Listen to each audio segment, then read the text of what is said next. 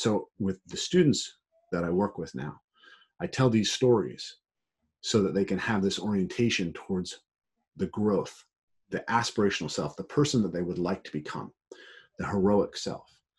And they can recognize that part of that is intentionally going out and confronting things and intentionally finding positive struggle, because it's through that struggle that we grow. It's through that struggle that we find the flow state. It's through that struggle that we become the person that we would like to become. But also I wanted to give them that other idea that not only do they have to overcome themselves, they have to also be able to look at the world around them and say, what is holding me back? What is holding society back? And how do I become the person who can also confront that? And these two aspects of the heroic individual, I think, are incredibly important. And I think the stories give us a way to tap into them that's way more powerful than just describing them explicitly. Welcome to the Evolve, Move, Play podcast, where we bring you the most interesting and enlightening conversations around movement practice and how you can become the most heroic version of yourself through pursuing movement that's relevant to your nature. This is a podcast that's going to feature some of the top movers in the world, some of the most amazing movement thinkers, and people from fields that are related to movement as far afield as evolutionary theory, strength and conditioning, and everything in between. So if you're interested in movement, please stick around. And if you like our work and want to support it, please consider supporting us on Patreon, because this podcast is completely listener supported. We don't want to take any advertising. We don't want to interrupt your experience of watching the show. So what really helps us get the best thinkers on, have the time to put these together, have the best quality for you guys as far as audio and video, is your support. So please consider supporting us and enjoy the rest of the show. Hey guys, welcome back to the Evolve, Move, Play podcast. So today we're going to be sharing our interpretation of a couple of archetypal stories that we shared in our last podcast. That's called The Two Aspects of the Heroic Journey. You can check it out here. So what we did at Return to the Source this year was we shared these two stories, and then we gave the audience the students a chance to think about them and share their interpretations with them before we shared ours. And that's important to us because one of the key ideas about stories and why they're so powerful and important is that there's no absolutely canonical, explicit way of explaining them. They have many different ways of being seen. And because of that depth, they have a power to inform us over and over again. So one of the big stories in my own background is that I was deeply influenced by heroic literature as a child, and that, really helped me overcome a lot of disabilities, learning disabilities. And so I've read The Lord of the Rings now 13 times. And as I come back to it, at 37 years old, I have a very different experience of the story, and what it means to me is very different. So it's really important that as I go through our interpretation of it, you understand that this is just a set of ideas that you can play with. And you might get something out of it. So I think this is a powerful interpretation. I think that this captures some very important pieces around it, but it is also not the complete truth, and it's not necessarily the truth that will be most meaningful to you. So in any event, why are we talking about this, right? You could say, why do I, as a movement teacher, share old heroic stories, old fairy tales, folk tales in our workshops? And that's an interesting question. So the way that I see it is that essentially movement practice is a type of hero's journey. It is an intentional effort to step out into the world and confront something that helps you grow. And I think that really is fundamentally something that calls us into the hero's journey. And this is something that has been influenced deeply by Jordan Peterson. Some of you guys in the audience may have negative associations with Jordan Peterson due to his politics. I'm not going to go into that. I think his work on mythology, his work on the way we understand meaning is incredibly powerful. I invite people to take a look at that and try to set it aside from his politics. But we're going to be explaining our perspective and how it was influenced by Jordan Peterson as we go into this. So essentially, the basic story here is that when we take up a physical practice, there's something that we're looking for. There's something about the world that we're currently living in that's not satisfying. The person that we are embodying, the person that we are playing out in our lives is not what we want to be. And we see within our practice the chance to overcome ourselves and to become something more. And in a very broad scale way, this is essentially what is at the heart of heroic mythology. It is the story of how we confront the things that limit us and prevent us from becoming the person that we would like to become. And we think that these stories are really powerful in giving us a narrative and an architecture to aim towards that gives our lives more meaning and gives our practice more meaning. So I want to tell you guys a little bit about how I came to this perspective and how it became very meaningful to me. So as I said, in my childhood, I had learning disabilities and I had to be taken out of school. And a mentor came into my life and he did a couple things with me. Let's say there's 3 big things he did with me that gave me the power to overcome my learning disabilities. He cut down my schoolwork to 2 hours a day, which was great for a kid with ADHD. And he let me spend a lot of time just running around in the woods. And so obviously nature has been a huge key to my work. And that time spent in nature was very healing to me. 2, he roughhoused with me a lot. He let me wrestle with him basically as much as I wanted every day. And that was very, very powerful and healing for me. And we've talked about that in articles, and you can check that out on our website. But the last thing he did was he read The Lord of the Rings to me. And I was so engaged by that story that it gave me the motivation to overcome my reading disability so that I could read it to myself. So I got to the point where I was able to read the chapters myself. And then I went to the point where I was reading actually the Iliad and the Odyssey and the Lives of the 12 Caesars. I think the Lives of the 12 Caesars was probably in 5th grade. So at the end of 3rd grade, I tested as illiterate. I tested as essentially having made no progress through my 4 years of school. But by the end of 4th grade, I was reading college level textbooks, or college level texts, as in the Iliad and the Odyssey. So these stories had this immense impact on me. And my first ambition was to kind of be a fantasy novelist. When I realized that there weren't any dragons out there to slay in life, I wanted to be a fantasy novelist.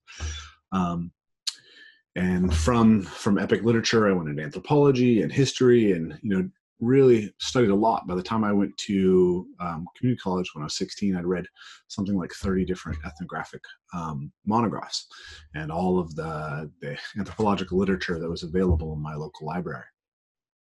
Lots of stuff about the Celts and lots of Norse, Greek mythology and Roman history and Greek history. I'd read a ton of that by the time I was 16 because it was very interesting to me. But then there was this other aspect of my life, which was at 15, I became really interested in athletics and I started training gymnastics. I started training Brazilian Jiu-Jitsu and Muay Thai. And I'd been training martial arts off and on since I was 6 years old, but I got really into it again when I was 15. And I started playing basketball and I got into strength and conditioning and wanted to increase my vertical and kind of was taking that path. Eventually, I started teaching gymnastics. And when I was a gymnastics teacher, I was exposed to parkour. And for me, parkour, I would say it called out that idea of the heroic journey. It was like I had this disillusionment that there were no dragons out there in the world to slay. But when I saw David Bell jumping from one building to another, it was as if I received this message that there were still dragons. They were just the dragons within our own selves, and that we could slay them. We could confront them by going on this movement journey and learning to jump at heights and learning to overcome these things. And that's felt really true. And I was incredibly engaged with my parkour practice for many years, but it was like the philosophy and the story of what parkour was about was incomplete. And there was something that I was searching for that wasn't there. And I started kind of adopting the mindset of elite athletics, of professional athletes, as a kind of way to structure my training and to give me a goal to aim at. So I helped create some of the first parkour competitions in North America, and I trained to be able to participate in these competitions. And I had a few things happen. I had a bunch of injuries, but I really lost motivation to try to compete. And I set all these goals, specific, measurable, actionable, realistic, and time-sensitive goals, SMART goals as they were called. And I found that they didn't motivate me to practice. There was something that was missing. And at the same time, I had fallen kind of out of love with training primarily in the city and really fallen in love with training in nature. The problem was that there were no natural parkour competitions. So I wanted to be training in nature, but I also wanted to be succeeding. I had this narrative that I needed to succeed as a competitive parkour athlete. But eventually I let go of it and I just focused on nature, and I was incredibly happy, and I made immense amounts of progress through training primarily in nature, and it was great for a while. But at some point I started to recognize that I still needed something to be aimed at, and I still hadn't articulated what it was. And I was writing about this and I was thinking about this, and I remember I wrote something called The Self-Worth Esteeming right before I encountered Jordan Peterson. And it really has a lot of the same ideas. You can check out that video as well. We'll link it. But I was seeking this, and I started noticing that when I was teaching, that the stories that I told that were about my own life had this profound impact on my students. Much more so than when I quoted studies at them, or broke down the anatomy and the physiology of why people responded to exercise in a given way. The thing that always seemed to move my students the most was a story.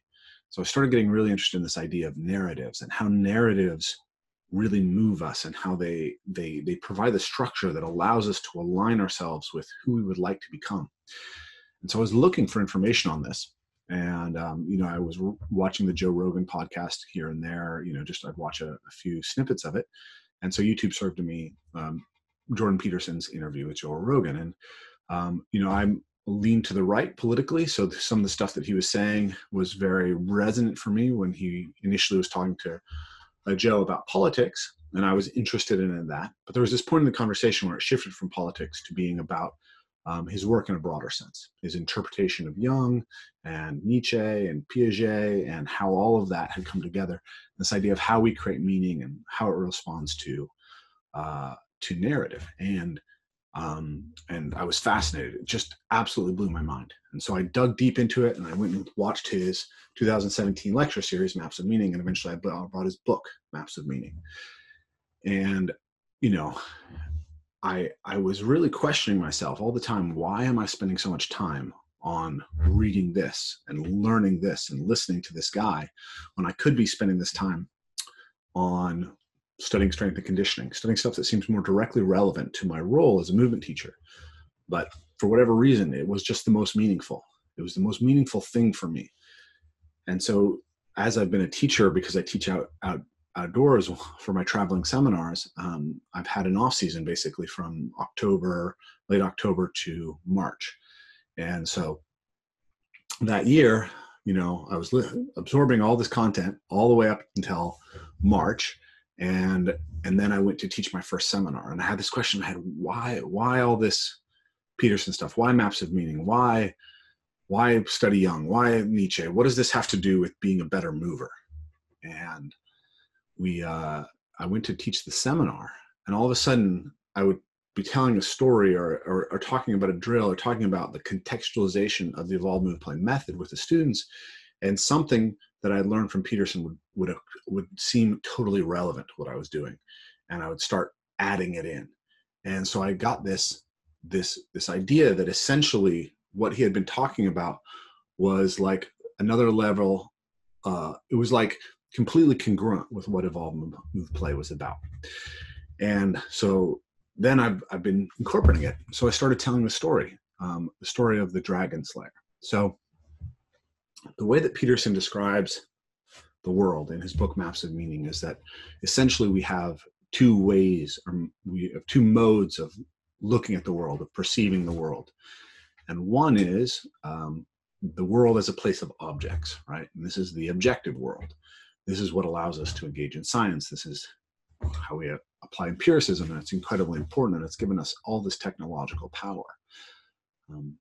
And the other is the world of meaning as it reveals itself to us. And this is what we portray to ourselves with literature and mythology and religion and ritual.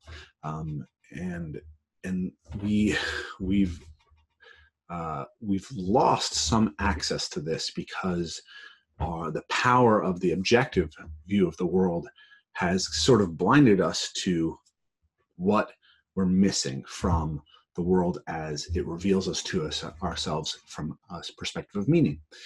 And what Peterson then does is he goes and he looks at the work of Jung, the work of Northrop Frye, the work of Mircea Eliade, and he draws this basic archetypal structure. There is a world, and he also sees this as deeply interconnected to the neurobiology described by Alexander Luria's students. I can't remember the names off the top of my head, but I'll put them in the description of this video.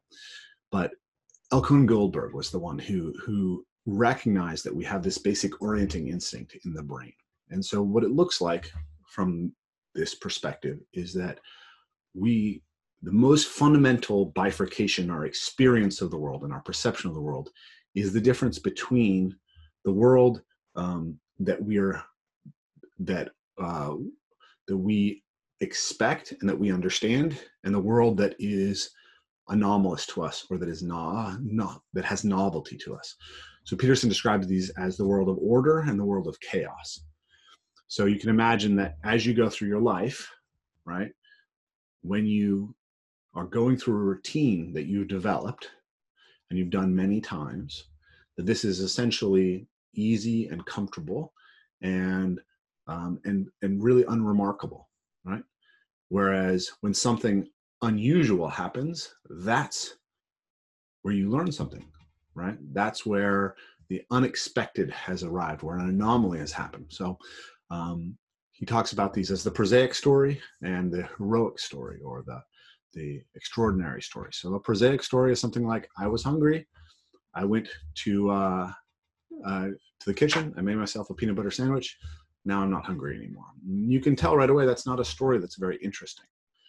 So now if I tell you the same story, I went to the kitchen and there were raccoons in my kitchen and they were in the way of me getting to my peanut butter sandwich, and now I had to deal with this raccoon invasion and the raccoons were behaving strangely. Like, now you're interested because something strange has happened. And in those moments where the unexpected happens, there's lessons about how we can all adapt to the unknown. And this is represented mythologically, according to Peterson, and not just Peterson. This is a widely accepted idea within folklore stories. There's this idea of the chaos the conflict with chaos. So we have this this story that occurs almost everywhere, which is this idea of some kind of monstrous, chaotic element coming into our lives. And then the hero is the person who voluntarily confronts that monstrous entity, right? And the idea is that in life, we always face the reality that that problems are going to occur, and that even catastrophes are going to occur. And if we avoid them, if we ignore them, they get worse. But if we proactively confront them, we become stronger and more capable of dealing with the problems that are eventually and necessarily going to come into our lives. And so this is described in the Dragon Slayer archetype, right? So when I tell the story of St. George and the dragon, you have George and also the princess who confront the dragon, and they see in the dragon, the dragon represents that chaotic potential. They represent a predator. The dragon represents the predator, and predators, of course, are like the most important anomaly to pay attention to in your environment. If you're going through your day and all of a sudden a bear is in your periphery of vision, you better pay attention and you better know what to do. And this is the idea. So anomaly in general, it's like it triggers the neurological apparatus that alerts us to predators. So when your computer doesn't work and you have that big spike of negative emotion, that's basically using the same neural circuitry that would get you to be prepared to deal with a potential predator. And so anomaly is related to that. And the dragon represents anomaly, but the dragon traditionally also guards a whole hoard of gold. And so the idea here is that the unexpected offers us two things: the potential of danger, right? But also the hope of reward, right?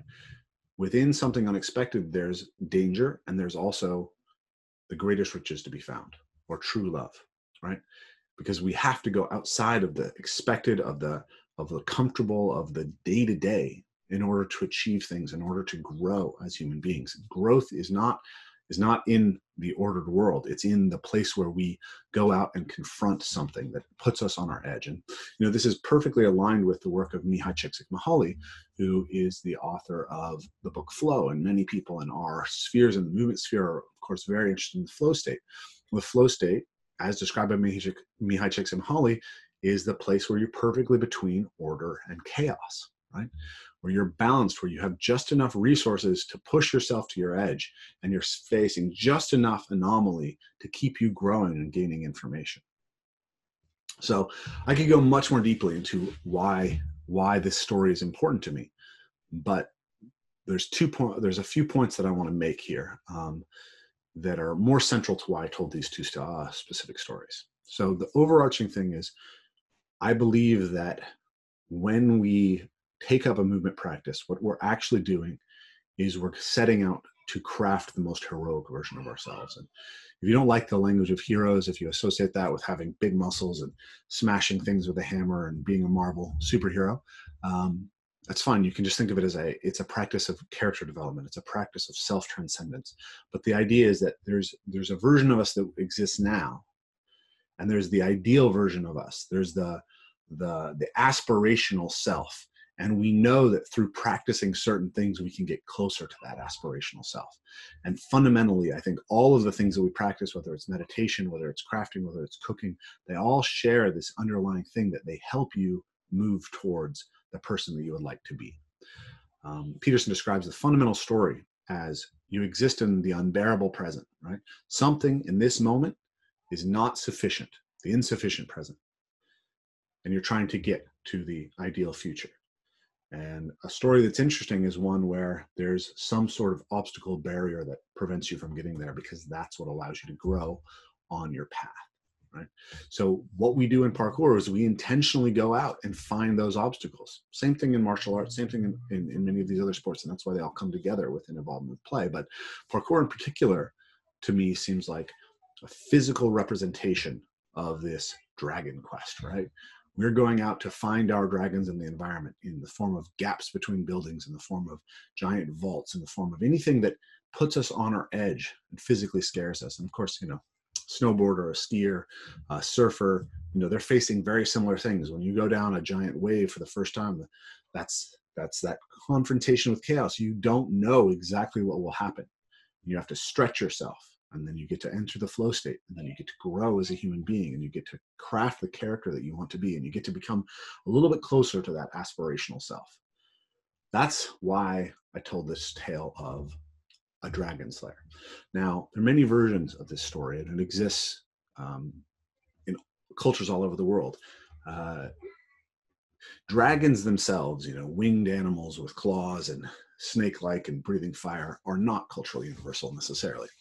But that idea of the chaos the confrontation with chaos, that's universal. And it's very often the thing that we are facing is represented as a snake or a snake-like being, a supernatural snake, a snake with wings, a snake with claws, a combination of snake-like and crocodile-like characteristics. And interestingly, this is a little bit of a tangent, but I think it's interesting. Lynn Isbell has done some really beautiful research showing that probably snakes were a primary predator of primates through the vast majority of our evolution. So in our minds, in some sense, the predator is a snake-like animal. But in any event, we have this representation of challenge as the predator, and of the predator and the challenge as guarding the capacity for growth, right, represented by the gold. And that's why we tell these stories. But I told the St. George and the Dragon story specifically because it has two heroes. that has a masculine hero and a feminine hero.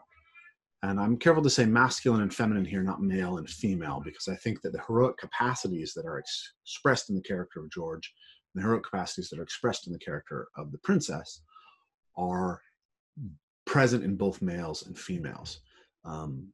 But they're represented in our stories as masculine and feminine. I think perhaps those energies are dominant, more so in one than the other. But George confronts the dragon, and he attacks it with his lance. He pierces it. He fights it, right? He wounds the dragon. He aims to destroy the dragon, and eventually he does. He cuts the dragon's head off. The princess, on the other hand, she throws her girdle at the dragon. Girdle's not a terrible weapon, but somehow she tames the dragon. And so I started to think about this. Maybe I'll tell you guys another backstory here, because I think this is important.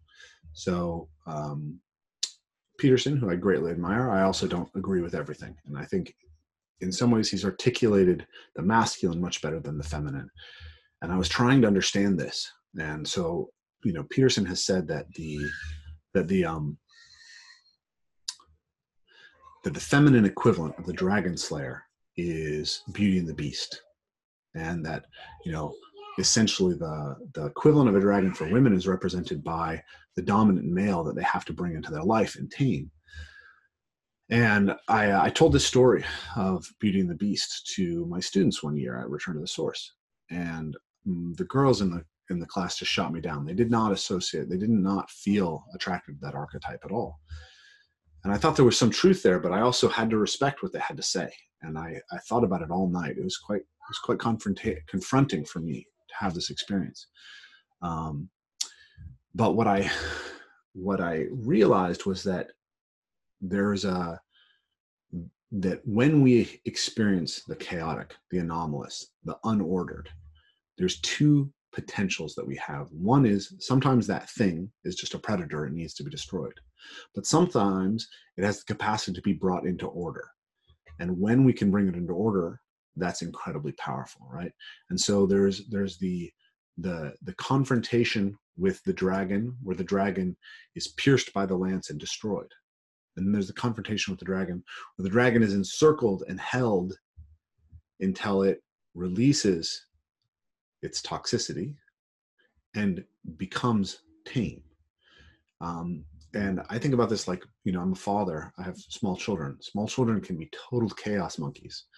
And your reaction to that chaos has to be to give them a boundary, but to give them love within that boundary. And through that, they come into order and they can grow. And that's a powerful, powerful element of the heroic journey. And so it seemed to me after that experience that there were two poles to this heroic confrontation with chaos. There was the destruction pole and the holding pole, I guess, right?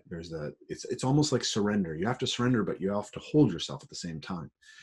You have to hold the strength within yourself and the strength to hold the space for the chaotic thing, whatever it is, taming a wild horse, taming the beast. But when you phrase it as only the Beauty and the Beast, the problem is that you make women orbit around men, right? The story is still about a man.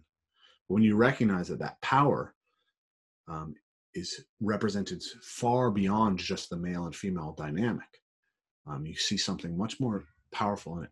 And what was interesting is as I recognized that aspect of the feminine part of the heroic archetype, I saw it in myself, right?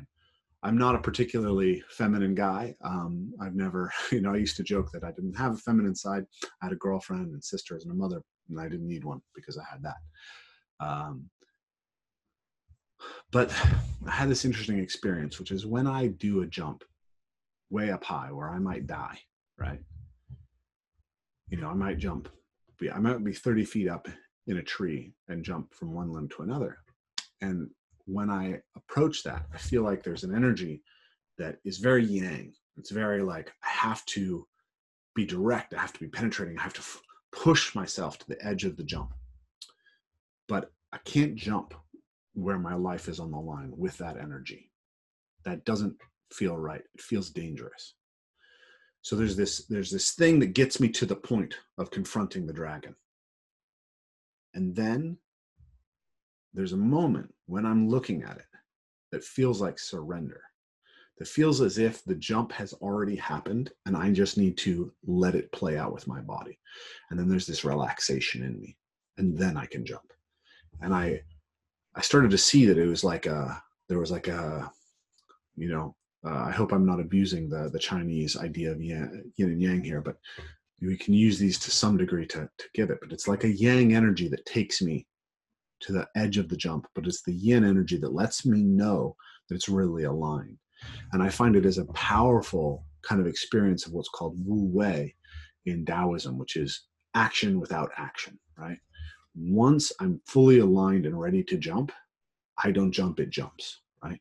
The jump simply flows through me. And that's one of the most powerful and profound feelings that I have. So I saw that there had to be both of these in the cultivation of the self and what I was trying to achieve in myself. But and as I thought about that, I saw that in the story of Georgia, St. George and the Dragon, because you have these two heroes. You have the masculine hero who attacks the dragon with his lance, and you have the feminine hero who encircles the dragon with her girdle. But I also saw something else in that story that seemed really profound to me, and it's important to me to share it, because what I saw in that was a story embedded in a culture that had lost respect for the female heroic, that didn't really see it. Because the very name of the story is St. George and the Dragon. It's not George and the Princess and the Dragon. And even if it was, why doesn't the princess have her own name? And if you look at the way the story is told, when you get to this point of the sadness of the sacrifice of the princess, it's her father who won't see her wedding day. It's still centric on a man. And then she tames the dragon. She tames the dragon. But the villagers throw stones at the dragon until St. George has to cut its head off. And what this looked like was somehow the story had represented for me the idea of the rejection of the feminine aspect of the heroic. It's subversion, it's oppression, it's repression. And I thought that was something really worth pointing out, right? It's worth telling the story to share it in a way that potentially might alienate women, because once you can look at it and see the feminine aspect of the heroic, and you can see how we've all missed it, that I think gives us a powerful lesson to go forward with. So that's the reason that I share that story, the story of St. George and the Dragon, or have shared it in the past. So that's the first story, and I'm very curious to hear everyone's response to that. Before I move past that, I just want to point out again how heroic the princess is, because I haven't completely spoken of this. The first thing that shows the heroicism of the princess is that when St. George approaches her and tells her that he will try to fight the dragon for her, she refuses. She asks him to leave. She's willing to sacrifice herself, and she wants no one to take her place. That's the actions of a hero, right? And then George frees her. She can run away. If she's just a damsel in distress, she can get out of the situation now. The dragon then pins George behind a fence, and she takes agency, and she throws this girdle at the dragon. And then, by magic, the dragon is tamed. It's kind of a weak story in that way, but it represents this idea of how we can use the feminine aspect of the heroic power to bring chaos into the order that is good, which is, maybe one of the most powerful and beautiful aspects of the heroic archetype. So that's the story of St. George and the Dragon. So the next story that we're going to get into is the story of the King Alad. So this is a story that I ended up having to write for myself, but it's based on a traditional archetypal story that shows up in many systems called the Parched Kingdom. And Jordan Peterson has a version of this in the book Maps of Meaning So I meant to read that version and then share it with the students. But for whatever reason, as I was preparing for the seminar, I had a really hard time flipping through Maps of Meaning and finding the story again. So I remembered the basics of it, that it involved a tailor sewing the world back together. So I started to build my own version of that, and I shared this story. And so to go back to the idea of chaos and order, right? From the archetypal perspective that Peterson offers, there is this basic experience of being that we all have. We have order, the world where what we do results in what we expect, and we have chaos where anomalous things happen. And so you can see the world then is divided up between these three kind of archetypal things: chaos, order, and the individual that mediates between them. And now the interesting thing about this is that all of these end up having an ambivalent character, right? There is the aspect of chaos that is dangerous, right? And that is the dragon. But there's also the aspect of chaos that is promising, and that's the gold, right? He also argues that nature is often portrayed as chaos, and we can really see this. Nature is beyond us, right? It's beyond our scope, and it is both the beautiful beneficence that gives us life and gives us being. It's also floods, and it's Ebola, and it's the Black Plague, and it's mosquitoes, and it's lions that come into you and eat you. So there is something powerful about that idea. And then the individual has this capacity to transcend themselves and become heroic, and they also have this capacity to engage in self-deception and to set themselves against being and to choose evil. And then there's order, and order is both the cultural container that allows you to grow into an individual. It's also the thing that oppresses you and prevents you from expressing all of yourself. And so there's this idea that we need order to hold back the chaos of the world, but we also need chaos to come into order to prevent it from becoming stagnant and tyrannical, right? We see that all over the world, the hierarchies that we set up tend to become corrupt. And so there's now two aspects of the hero. There's the part of the hero that goes out and confronts the chaotic potential. And then there's the part of the hero that confronts, or the aspect of the hero that confronts how society has become tyrannical, right? And that's why I told the story of the King of Odd. It's the story of how a king descends into tyranny, and then how that descent into tyranny results in his kingdom becoming more fragile and weakened. And it needs someone who can bring back the waters of life, which is the representation of chaos again, in order to renew the kingdom. And so that's the reason that I told that story. Now, when I first started reading about these ideas, I really identified parkour with that aspect of proactively confronting chaos. But as I wrote this story and as I thought about this, all of a sudden it occurred to me that actually parkour has both elements to it. Because if you think about the experience of the founders of parkour, not only were they going out and confronting chaos and finding a new jump, but they were also reworking the order of the life that they were experiencing to bring a new source of chaos into it. For those of you who don't know, parkour is founded in low-income areas in the suburbs of Paris. There's what's called the banlieues in Paris, which are essentially housing projects that are on the outside of the city. The French do the opposite of America. We have our ghettos in the middle of the city. They have theirs on the outsides of the cities. So you have these housing projects on the outsides of Paris in Evry and Nice. And you had this group of kids who grew up there who were mostly immigrants. They were ethnic minorities or mixed race. And they grew up in communities that had a lot of dysfunction. A lot of them also experienced some family dysfunction. Many of them dropped out of school. And you can really see that they could have gone a bad way.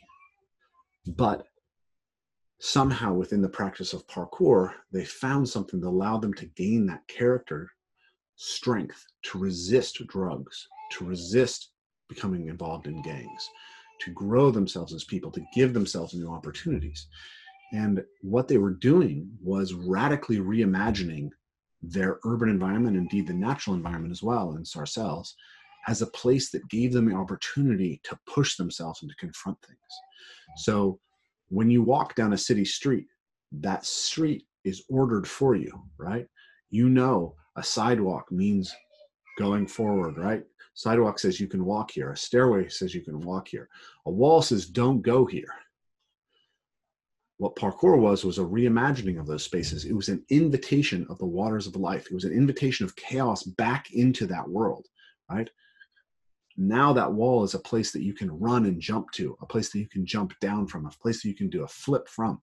And this was a radical reimagining of how we use these spaces. And so in that way, I saw that parkour also partook of looking at a corrupt and stagnant order, a tyrannical order.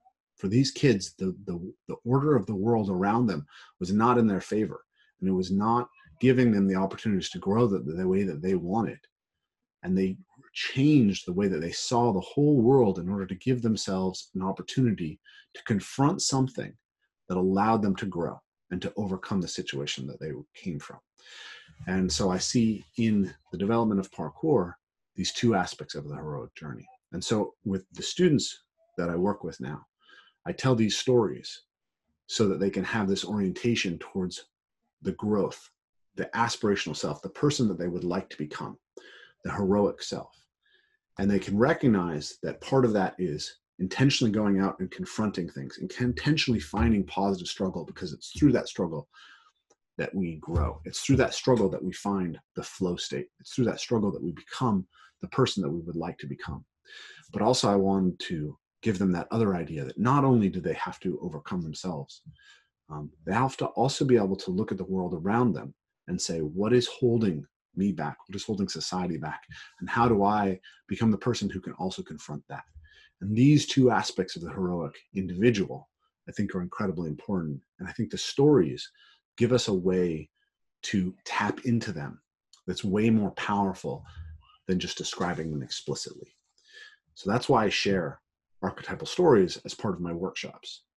And that's what they mean to me and how I connect them and what they mean relative to my life, right?